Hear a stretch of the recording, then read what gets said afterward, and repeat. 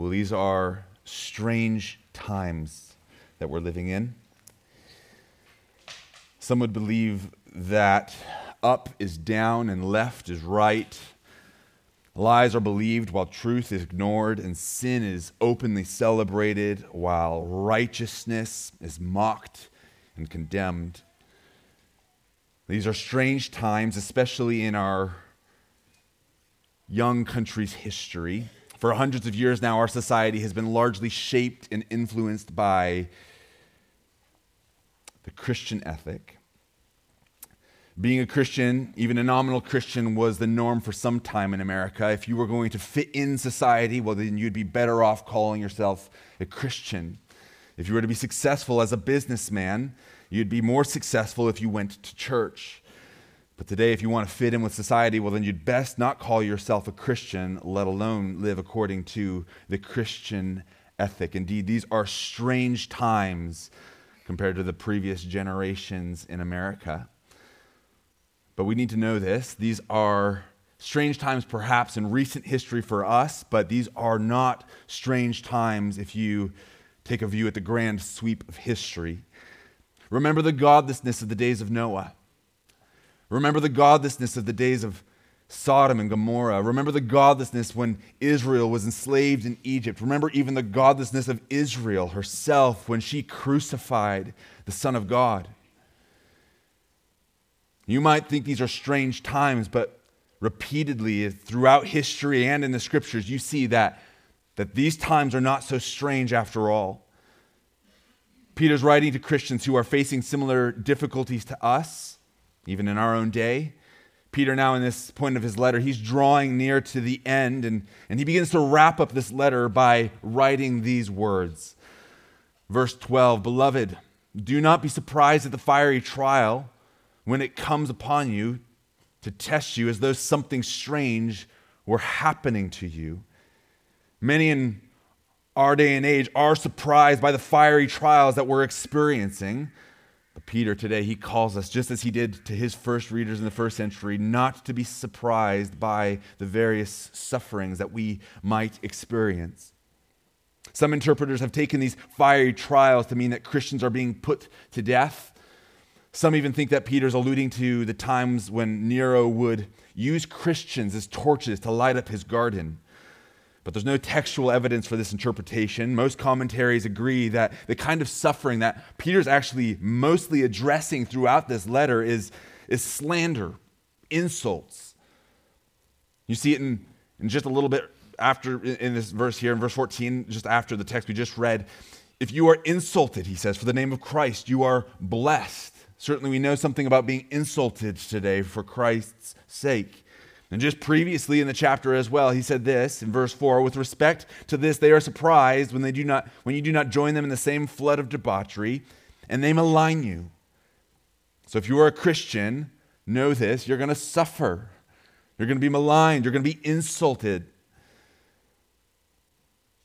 3 examples that we might experience even in our own day of this kind of suffering might be when we are excluded from activities with our friends and neighbors because of our openness regarding our faith. And so people don't want to have anything to do with us, perhaps.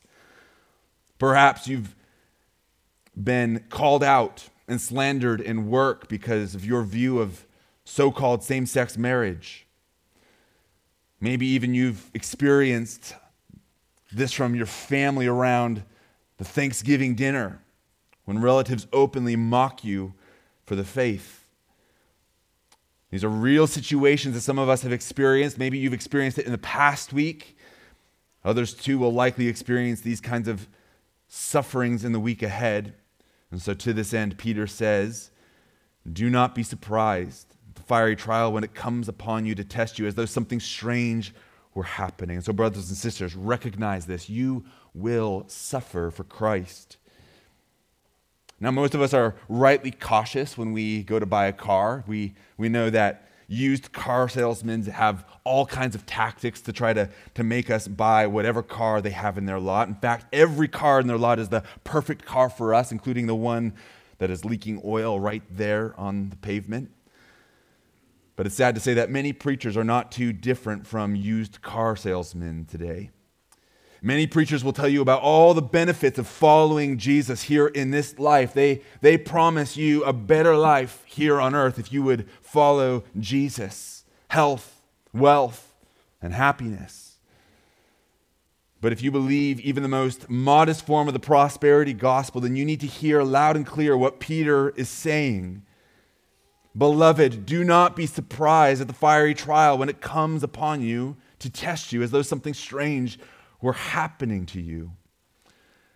I might illustrate it like this. There are warning labels now on everything, especially if you're in California. But many of you will remember that not too long ago, cigarettes were advertised as the symbol of masculinity and beauty. But what those advertisements failed to inform people of was the risks that came with smoking. So now, cigarettes cannot be sold anywhere without having clear labels of the risks that are associated with the cigarettes that are sold in those packages. Well, here's the point. Peter does not want us to be unaware of the risks that might be associated with identifying with Christ. So following Jesus has huge warning labels on this activity. Following Jesus will lead to suffering. That's why Peter is urging us not to be surprised at these trials. It's not strange. It's not unusual. You should expect it. And it's not just Peter who says this. Listen to John. He said this, "Do not be surprised, brothers, that the world hates you." Not just John, but Paul as well said, "Indeed, all who desire to live a godly life in Christ Jesus will be persecuted." And it wasn't just the apostles. Jesus taught the disciples this very thing. John 16:33, "I have said these things to you, that in me you may have peace. In the world you will have tribulation, but take heart. I have overcome the world." Over and over and over again, the scriptures give us this warning of the suffering that we will experience if we identify with Christ. So don't let anyone fool you into believing that the Christian life here and now is going to be better than it was before. If anything, it's likely to get harder. Jesus, he didn't bait and switch his disciples. At one point in his ministry, crowds were flocking to him in order to follow him. And listen to what he told them. This is a terrible way to have a church growth movement, a terrible thing to teach if what you want is to draw crowds. Luke 14:25 and 26, he said, these crowds are coming to him, and he said, "If anyone comes to me and does not hate his father and mother and wife and children and brothers and sisters, yes, even his own life, he cannot be my disciple." Jesus calls us to hate our family and even our own life, which is strange if you know that he also calls us to love one another. Why would a person hate his family, let alone his life? Well, it's because if you decide to follow Jesus, your family might be destroyed. And not just your family, but it might even cost you your life. Jesus said in Matthew 21, "Brother will deliver brother over to death, and father his child, and children will rise up against parents and have them put to death. And you will be hated by all for my name's sake. But the one who endures to the end will be saved." Understand, it is difficult to be a Christian in America. And it's not difficult because of the persecution being so unbearable. It's difficult because we have it so good. Many of us have pursued the American dream, and not only that, but most of us are living the American dream now. We love our lives. And so it's no wonder why the prosperity gospel has become so popular. But you should know that being a Christian is not a promise for prosperity here and now. Friends, if we are followers of Jesus, if we are truly his disciples, we follow him in the way that he lived, and we also follow him in the way that he suffered. Listen to Jesus' teaching again in Matthew 10. A disciple is not above his teacher, nor a servant above his master. It is enough for the disciple to be like his teacher and the servant like his master. If they have called the master of the house Beelzebul, how much more will they malign those of his household? That's us, brothers and sisters. Jesus was maligned, so we should not expect to escape slander either. You should expect to be called ignorant. You should expect to be called a bigot. You should expect to be called a homophobic. You may be called a sheep, but understand it would be better to be called a sheep who knows the voice of Jesus than to be the goat who Christ does not know. Jesus not only told us that we would suffer, he not only predicted our suffering, but he even calls us to suffer with him. Matthew 16:24, he told his disciples, if anyone would come after me, let him deny himself and take up his cross and follow me. Oftentimes we sing and talk of the beauty of the cross.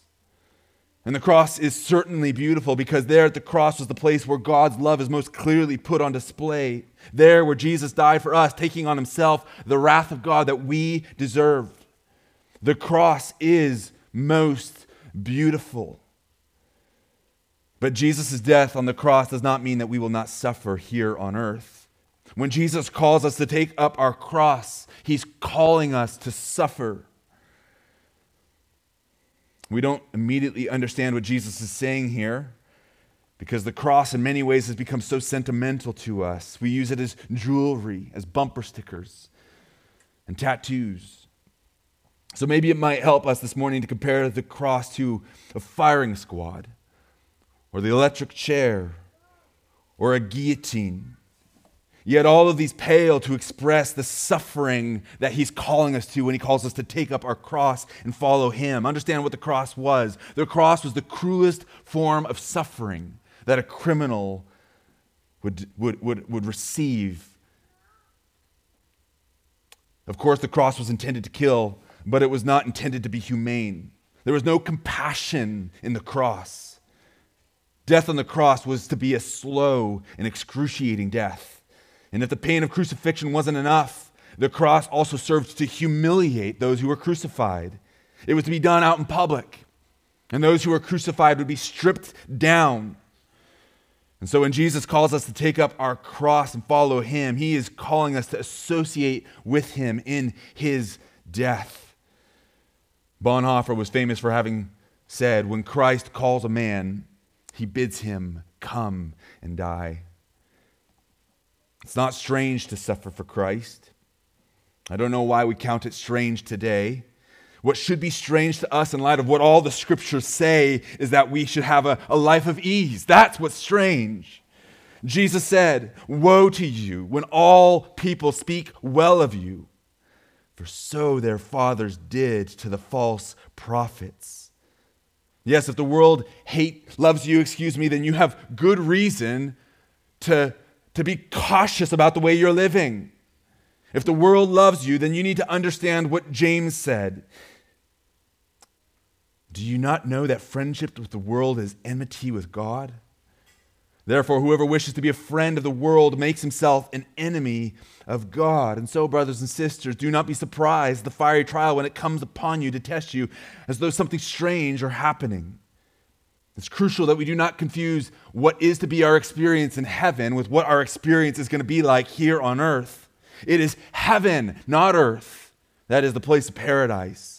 It is heaven that is to be the place where he will wipe away every tear from our eyes, where death shall be no more, where there shall be no more mourning or crying or pain. For the former things then will have passed away. But here on earth below, while our exile remains, we are afflicted in every way, but not crushed, perplexed, but not driven to despair, persecuted, but not forsaken, struck down, but not destroyed, always carrying in the body the death of Jesus, so that the life of Jesus may also be manifested in our bodies.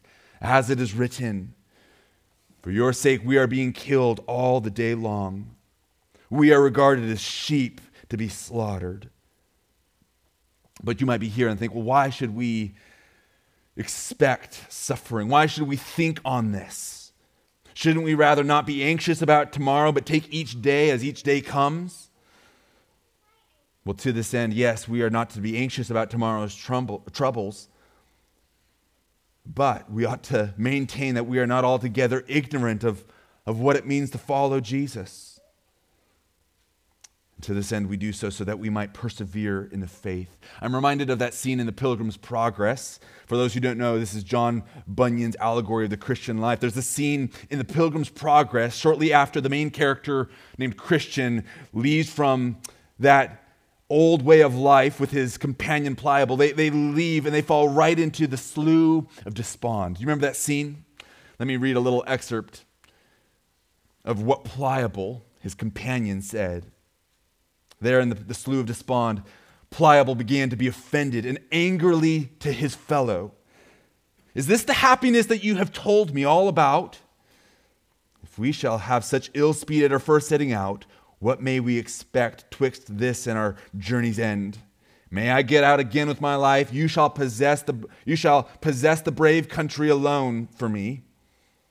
And with that, he gave a desperate struggle or two and got out of the mire on the side of the slough, which was next to his own house. So away he went, and Christian saw him no more.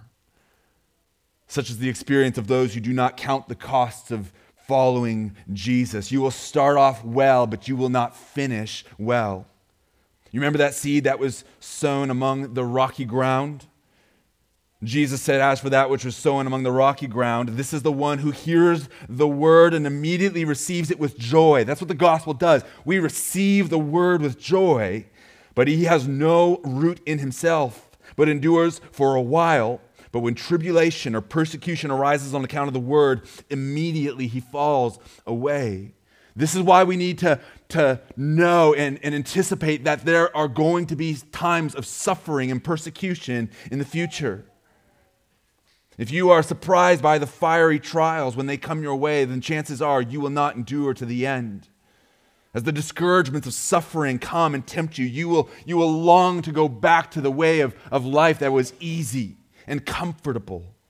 So brothers and sisters, recognize that you will suffer for Christ. But it is not enough for us to simply expect suffering this morning. Look again at our text. Starting in verse 12, beloved, do not be surprised at the fiery trial when it comes to test you as though something strange were happening to you, but rejoice insofar as you share in Christ's sufferings, that you may also rejoice and be glad when his glory is revealed. So you can count on suffering in this life, but when the sorrows of suffering come your way, there is going to be mixed with sorrows, great rejoicing. So expect to suffer, and when the fiery trial comes upon you to test you, rejoice when you suffer for Christ. Now, this might seem paradoxical at first, especially to those who have no faith in Jesus Christ and no hope beyond this life. It might be strange to think that we are to rejoice when we are suffering. But for those who believe in Jesus, Peter gives us wonderful reasons for why we can rejoice even in the midst of our suffering. And Peter, he's not being poetical. There's no figure of speech or exaggeration when he calls us to rejoice.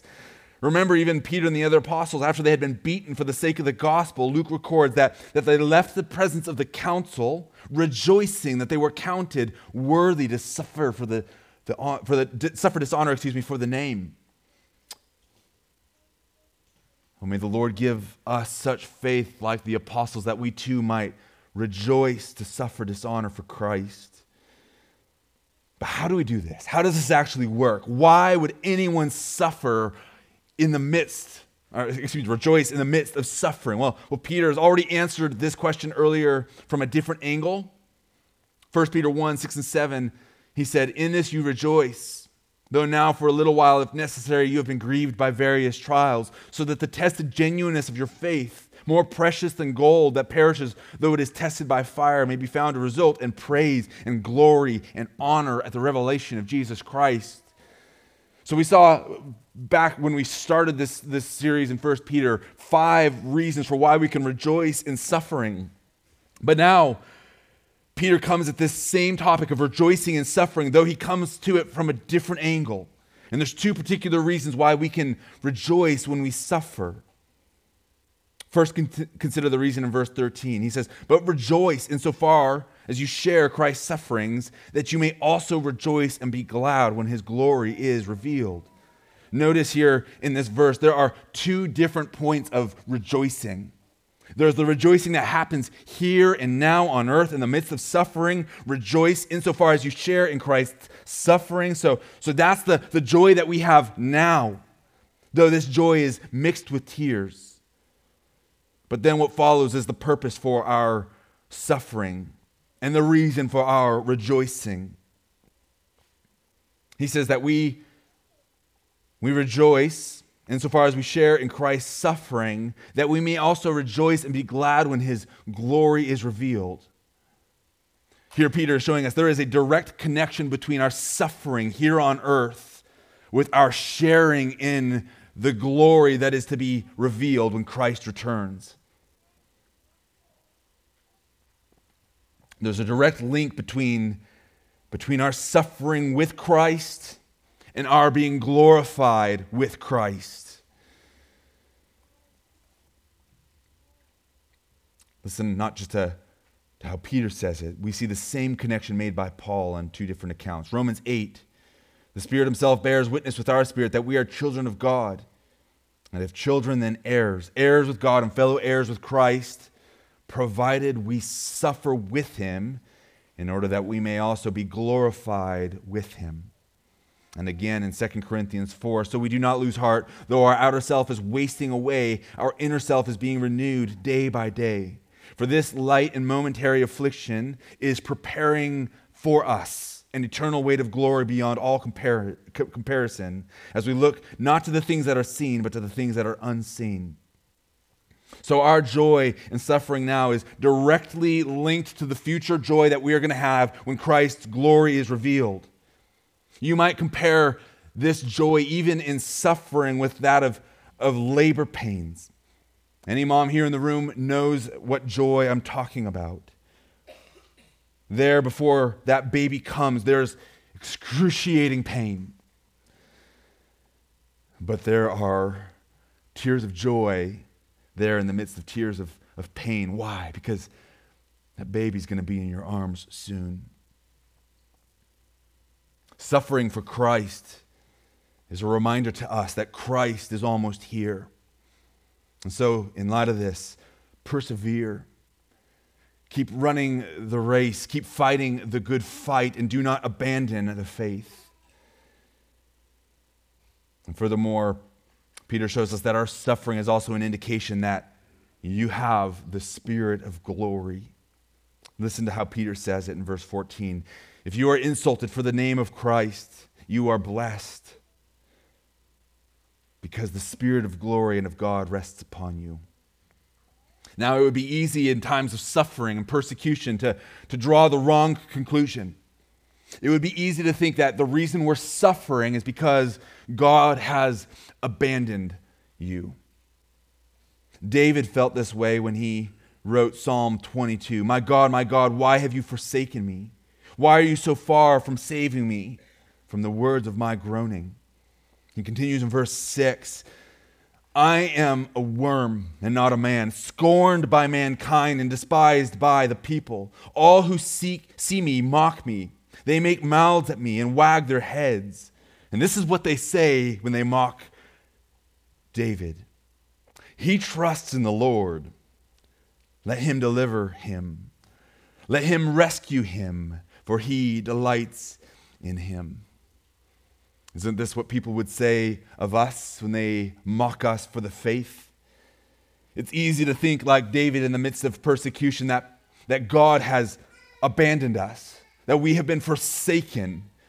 But in those times, do not believe the lie. Don't confuse the blessing of suffering for Christ with the curse of God forsaking you. Peter shows us that when we suffer, when we are insulted for the name of Christ, we are blessed because the Spirit of glory and God rests upon you. When you suffer for the name, you suffer because people sense that the Spirit of God rests upon you. This is truly amazing, that we would have such a nearness and closeness to God that even the wicked are able to perceive this aroma of Christ and hate us for it. Jesus taught us that if the world hates you, know that it hated me before it hated you. If you were of the world would love you as its own, but because you are not of the world, but because I chose you out of the world, therefore the world hates you. Understand this. If you have the aroma of Christ on you, it is because the Spirit of God rests upon you. And to this end, the world will hate you. But also know this, that if you have the aroma of Christ about you, the Spirit of God resting upon you, then the Lord is pleased with you no matter who is against you. So rejoice when you suffer insults for the name of Christ.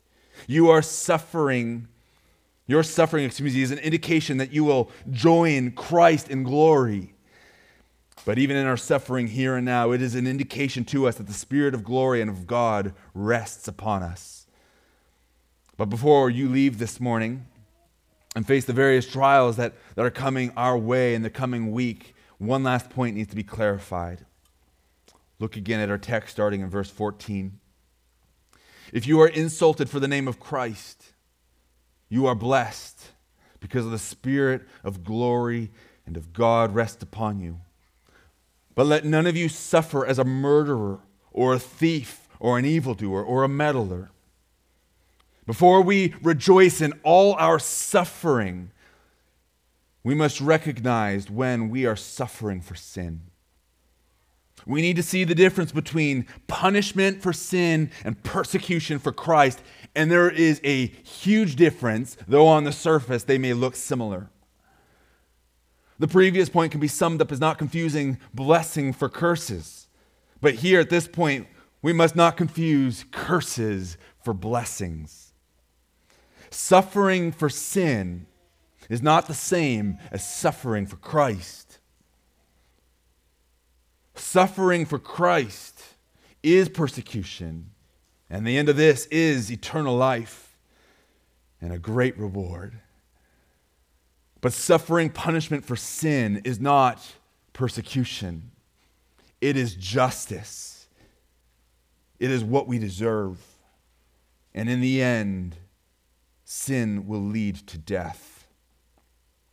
Peter in our text gives us 4 sins, each with their own consequences that might be associated with it. Look again at our text in verse 15. Let none of you suffer as a murderer or a thief or an evildoer or a meddler.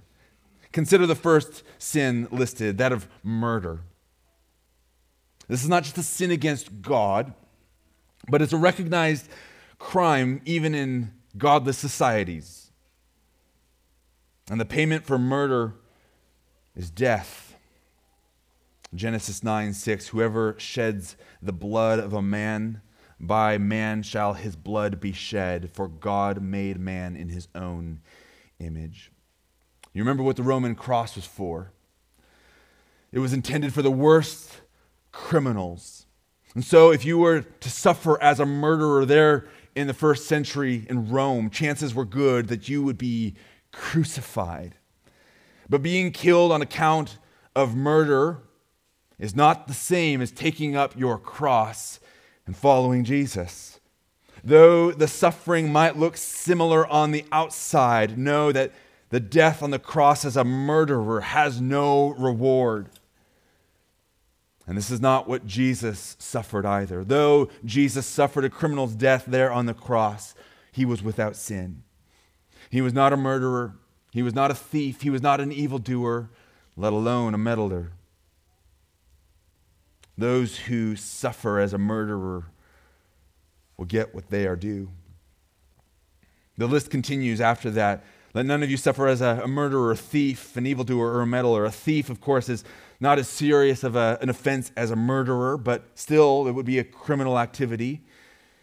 And then after that comes that of an evildoer.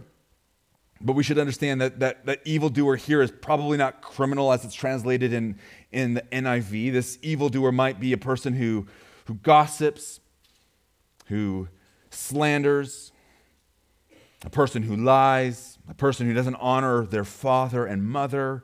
You're not a criminal if you're an evildoer, at least not in society, but you are a sinner nonetheless. But now consider the last sin in this list. Peter tells us not to suffer as a meddler. Now, I think this word meddler is perhaps the most interesting word in this list that he has provided. For one, this word is found nowhere else in the New Testament. And it's not even found anywhere in the Greek translation of the Old Testament. The word meddler here refers to a person who is caught up in the affairs of other people. A meddler is a busy body. Now, a meddler is far from being a criminal, but being a meddler is sure to annoy everyone around you. This may well lead you to being shunned by others. If you are a meddler, even your own family might not want to spend time with you. So to this end, what's the point? What's the point of this list? Brothers and sisters, we are called to suffer. But we are not called to suffer for sin. We are called to holiness. And so to that end, let us suffer for righteousness' sake. Let's be honest, we can be downright nasty, even as Christians. We can be quick to even play off our sufferings that we even deserve because of our own sin. And we can play the martyr card all we want. But more often than not, our suffering is well-deserved because of our sin. I'll admit even most of the criticism that I receive is criticism that I deserve to one degree or another. And over the years, I've received some wise counsel. Just recently, I've received this counsel. So I'll pass it along to you. If you are accused of something and if you receive criticism, take some time. Look at yourself. See if there's a kernel of truth to what's being said about you. Don't go and play the victim. Don't play the martyr. Examine yourself and see if there's even a hint of sin. And if you see a hint of sin, own it. Take responsibility for your faults and repent. This applies to all kinds of angles in our life, but let me apply this to my fellow Calvinists. As fellow Calvinists, one man to another, especially us men who love to talk about theology, we are often clanging cymbals when we talk about our beloved doctrine. Oh, we love the truth. We love the scriptures. We love to argue. But we often fail to love our fellow Christians, especially when we do not see eye to eye. Listen, if someone doesn't want to talk to you about theology, it might not be persecution. You might just be rude. So don't count it as persecution if you do not love your neighbor when you talk about Christ. I love the story of Paul before Agrippa. He was the most winsome man in his argument before Agrippa. And Agrippa could tell he was trying to make him a Christian with him. But Paul was not a clanging cymbal. And so too, we should not be clanging cymbals either when we share the faith. Now to all of us who are here, not just the Calvinists, but to all of us who bear the name of Christ. You should assess why you might be suffering at the hands of other people this morning. If someone speaks evil of you, don't indulge in reviling in return, but instead be slow to speak, quick to hear out your critic, and look for the kernel of truth in their criticism of you. And you might see in yourself something that you did not see before. If you see that you are suffering because of sin, be it the extreme of murder or even that of being a meddler, then do not rejoice, but instead repent. Repent of your sins. First, repent to the Lord and ask that He would cleanse you and forgive you of your sins, and then also go to the one who you have sinned against and ask them to forgive you. And so Peter says, let none of you suffer as a murderer or thief or an evildoer or meddler. Yet, if anyone suffers as a Christian, let him not be ashamed, but let him glorify God in that name. So what should we make of this morning? If you wish to avoid suffering in this life, if you want a life of comfort and ease, take my advice. Don't be a murderer. Don't be a thief. Don't be an evildoer. Don't be a meddler. But even beyond this, if you want to enjoy life here and now, you best not even follow Jesus. But I wouldn't advise any of us to do that this morning. So don't take my advice there. Because if you do, then you will be sure that you will suffer. Maybe not here and now, but you will suffer in the end, far worse than if you suffered the worst suffering here on earth. Remember how Jesus taught us. Whoever finds his life will lose it. Speaking of our life here on earth, here and now. If you think you have found your life and you want to do everything you can do to preserve it, you will lose it. But whoever loses his life for my sake will find it. You may be hated by men, and you might wish to try to avoid such treatment. And so if you want to avoid persecution, you will need to jump through every hoop that you can to try to please every person.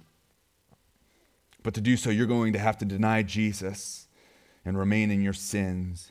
And if you remain in your sin, then you will remain an enemy of God. Don't do that this morning, brothers and sisters. He died, Jesus died, so that we would not suffer the wrath of God. He died so that we might have eternal life in him, and this life is received by believing in him and following him in his life and even in his death. So if you are to suffer from the wrath of men or the wrath of God, it would be far better to suffer from the wrath of men than the wrath of God. Because the wrath of God will destroy not just your body, but even your soul for all eternity in hell.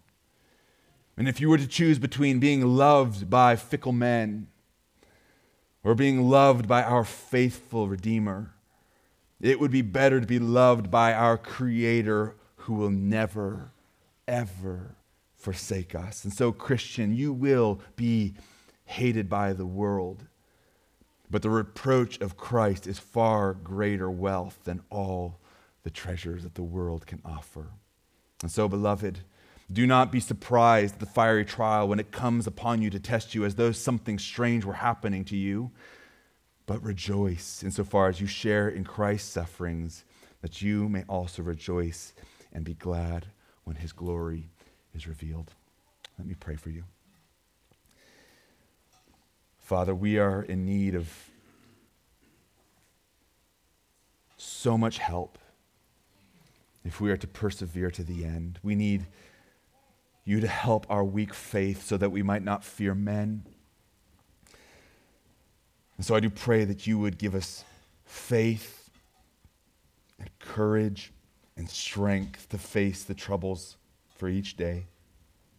Help us to not be anxious about what tomorrow might hold, but Lord, at the same time, help us to be well informed about what we might face so that when these trials come our way, we would not be surprised, but instead, Lord, give us the faith to rejoice that we're counted worthy to suffer dishonor for the name.